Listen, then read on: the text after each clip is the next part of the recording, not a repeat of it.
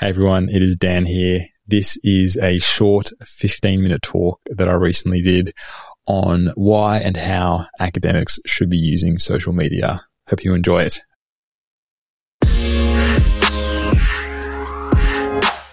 For the next few moments, I'm going to be talking to you about social media for academics, why and how, and hopefully I can inspire you to get involved.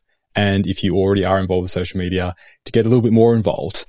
Because when it comes to social media, I think it is just as an important skill as learning new experimental techniques or how to write manuscripts or how to do presentations. It's just as important. So I hope you get something out of this presentation. Now, when it comes to getting your research known, getting your research out there, I believe there are 4 ways for you to actually do this, for you to get your research known. But only one of these ways is open to everyone, open to anyone at any career stage. One of them is to already be famous. If you already are, good for you. That's fantastic. Another one is to have a famous mentor. That's also good for you if you already have that. Another one is to repeatedly win the peer review or the grant review lottery. But the 4th one is to actively contribute to social media, because this is something that everybody can do. Right now, the current situation for you to get your work known is for your work to either get promoted via getting it published in journals, and the more prestigious the journal, the better, or for you to get your work presented at conferences, or for you to present your work at conferences. And this has been the way for a century or two. This is how science has been done. Your only way to get your research known is through these channels. However, now, with more and more academics paying attention to social media, now there's another way for you to actually get your research out there. Anyone has the opportunity to actually actively contribute to social media. Whether you believe it or not, there is gatekeeping in academia. In terms of getting your work out there through the traditional media, the amount of times that I've contributed to for a piece for the media, only for them to go, "Oh, sorry, we didn't have space for your comment," or "We didn't have space for your article. We'll talk to you again if we need you," type thing. The traditional media chooses what gets published and how this is done. And like I mentioned before, scientific journals limit what is published and how quickly this is published. I'm sure we've all had stories of papers being submitted and it takes a year or two for the paper to actually get published eventually. When it comes to the traditional publication system, you essentially submit your paper and then it goes to the editors, it goes to the peer reviewers, and they decide whether your paper is going to get out there. But fortunately now we have the combination of social media and preprints, so we can immediately share our research to other researchers to get feedback, but also to get our research known. When it comes to communicating online, there are 3 primary modalities. Now, there are a number of different platforms in order to actually share these things. You got audio, which is traditionally done by radio or podcasts. You got text, which at the moment is done by Twitter, Facebook, and blogs, and you got images as well, where you got Instagram, TikTok, and YouTube. Now, of course, these things can change. I was actually on MySpace, and I'm sure a few of you listening now were also on MySpace, but not many people are using it now anymore. But it doesn't matter, because these platforms or these modalities are always going to stay the same. So it doesn't matter. So it's important that you actually get good at one or all 3 of these. And some people don't like being filmed on video. I know I don't. But at least you have the option of having audio and text for sharing your work. And the platform right now that most researchers are paying attention to in a professional context is Twitter. So that's why I'm going to be focusing on Twitter for most of this talk. And the great thing about Twitter, it has a very low threshold for participation. It is a short amount of characters in a single tweet. A blog can take time. A video can take time. It also takes equipment to actually film the video as well. But Twitter has a very, very low threshold for participation. And there are 2 broad targets for communication, lay people and scientists. So that there's a good mix out there for when it comes to sharing your research. So this talk isn't going to be mainly focused on how to actually use Twitter. All the information's out there.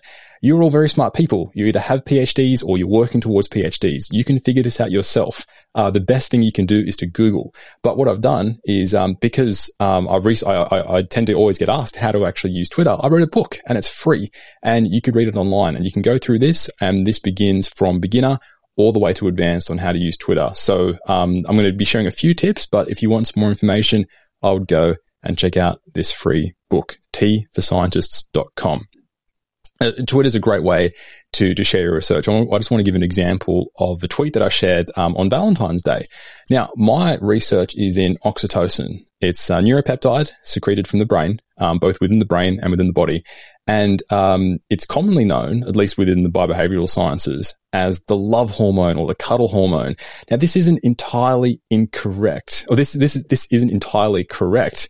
In fact, there's a dark side to oxytocin, which I won't go into now.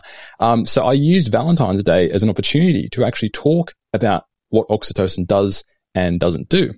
Now, this thread, which was a series of connected tweets, which actually spoke about oxytocin, has been viewed over 70,000 times, which is a lot more than my papers tend to get viewed.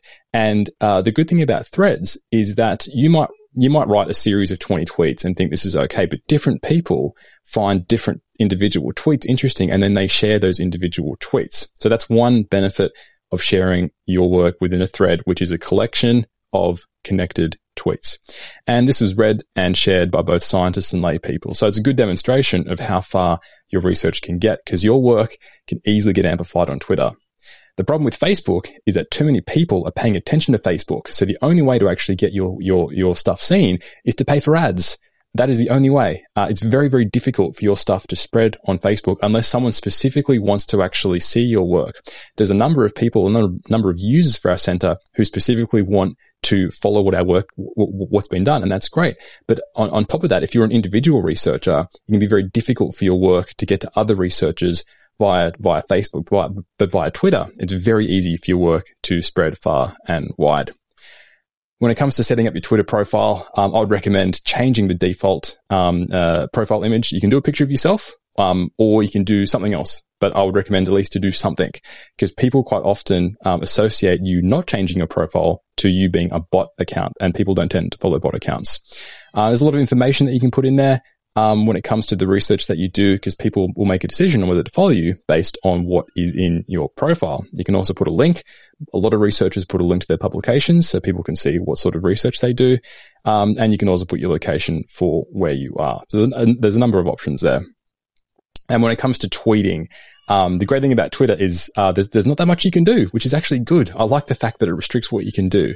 You can add some text. You can add a few images or video. You can add a GIF if you want to be creative, and you can even add a poll. So there's a few different things you can do when it comes to tweeting. It's important to recognize that the main reasons that people use social media, particularly Twitter, is to either pass the time or to save time by learning stuff. And when people ask me, Dan, what do I tweet? I don't know what to tweet. I think as long as you stick to these two core ideas, that the best way to bring value on Twitter is either to educate or to entertain. To educate, to help people save time, or to entertain, pass the time. As researchers, it can be hard to entertain, but every single researcher is able to educate and share their work. That's something that we can all do no matter what academic level that you're at. Here's an example of a tweet sharing research. So I'll give a short summary. There is a link to the paper. I also give a link to a non-paywalled version, because it's important to recognize that not everyone has access to paywalled journals. Tagged some co-authors who are also on Twitter, and there's the open access version, and also a figure from the paper, which really stands out as well when people are scrolling through. And like I mentioned before, threads can be a really powerful way to share your research as well, because you can talk about your work, you can add images, talk about the story behind your work, and also acknowledge the team members and the stories behind the actual research. And it's a really, really good way. I've posted stuff as blogs, and I've posted stuff as Twitter threads, and the work that gets shared the most is Twitter threads by far. It boosts the amount of views these articles get. It's a fantastic way to actually share your research. Another thing to consider is just when it comes to what you actually share on Twitter, you don't need to actually think about, like, I never sit down and think, what am I going to tweet today? It doesn't happen. I just simply tweet what I'm already doing. You could be recording the presentations that you're already doing and posting them online. Most of us are now doing presentations online, so that's quite easy. You can share your research toolkit. If I come across an R package, which is very handy, I'll just write, this R package is great. Here's the link. And of course, you can post links to interesting papers. So I think it can be a little boring if all you do is share your own work. It's like you standing on the side of a road just go, hey, here's my new paper. But if you're actually sharing the work of other people, that's when things get really interesting. So if you found a paper that's interesting, then chances are people that follow you will also find that those papers interesting as well. And you could also use it to share useful tips within your workday. One other thing you can do is ask and answer questions. The amount of times that I've Googled and found a problem with my R scripting, but I've asked the question on Twitter and have found the answer almost immediately is amazing. There's a really big community, especially when it comes to bioinformatics and analysis on Twitter, that'll help you answer your questions. And you can also tag experts in the field. The great thing about Twitter is its low threshold. All things equal, if I know a researcher who's on Twitter, I'll always message them on Twitter rather than send them an email. Because when you're sending an email, dear Professor so-and-so, blah, blah, blah, blah, blah, blah. With Twitter, you can get straight to the point, because that is the context of Twitter. You get straight to the point. So I tend to, when I contact people I haven't spoken to before, I always check first whether they have a Twitter account and whether they're active. And if they do, that's how I contact them. And I almost always get a response. But with email, people's emails are flooded, and people associate email with work, whereas people associate Twitter with fun. So they're more likely to answer your questions that way. And you can also answer other people's questions as well. The search function on Twitter is really good, and you are bound to find people who do the same sort of research that you do. Other thing you can do is you can use video to share your ideas. Maybe you like doing video. It's a really good way of condensing a lot of ideas where you can't do it within text. And I've done this as well. I've included a hashtag, which is a way of categorizing tweets. So people who are interested in R statistics can search this hashtag. I've tagged the author to acknowledge the work of other people, and also a link. So in this example, I was sharing a link to a full video on YouTube, but I actually made a short version to share on Twitter, which also included subtitles as well. These are really easy to add for free if you use YouTube. YouTube automatically generates subtitles, which are like 90% accurate, and you can edit the rest.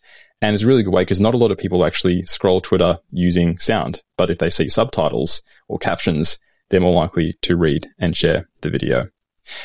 Finally, if you're still not sure what to tweet, as part of my book, I included a 1-month boot camp, which gives suggestions each weekday for what you can tweet. And a lot of people have done this and found it a great experience to actually start tweeting. It's really easy to do.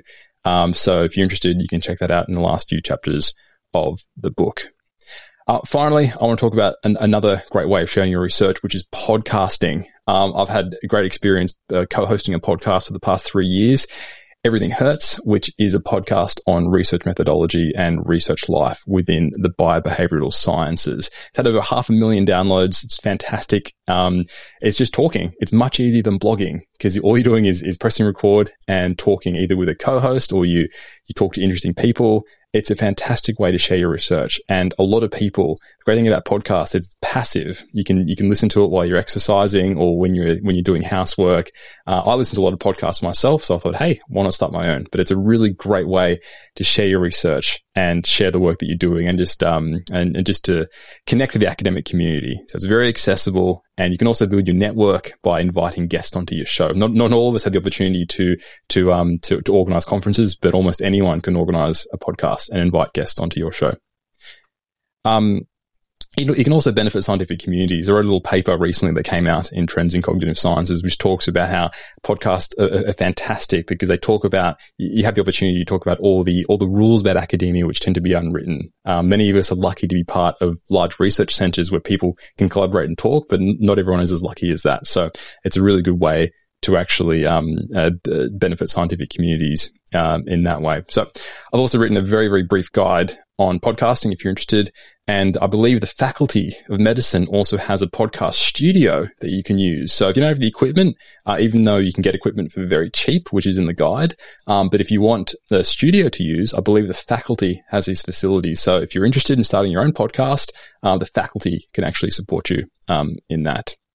So before I finish, I just want to hammer home the idea that social media can level the playing field for early career researchers or anyone in any research career level, because it gives you the opportunity to share your research without the gatekeepers that you commonly get for journals and for academic conferences. So thank you for your time. And I'm very, very happy to answer any questions that you may have.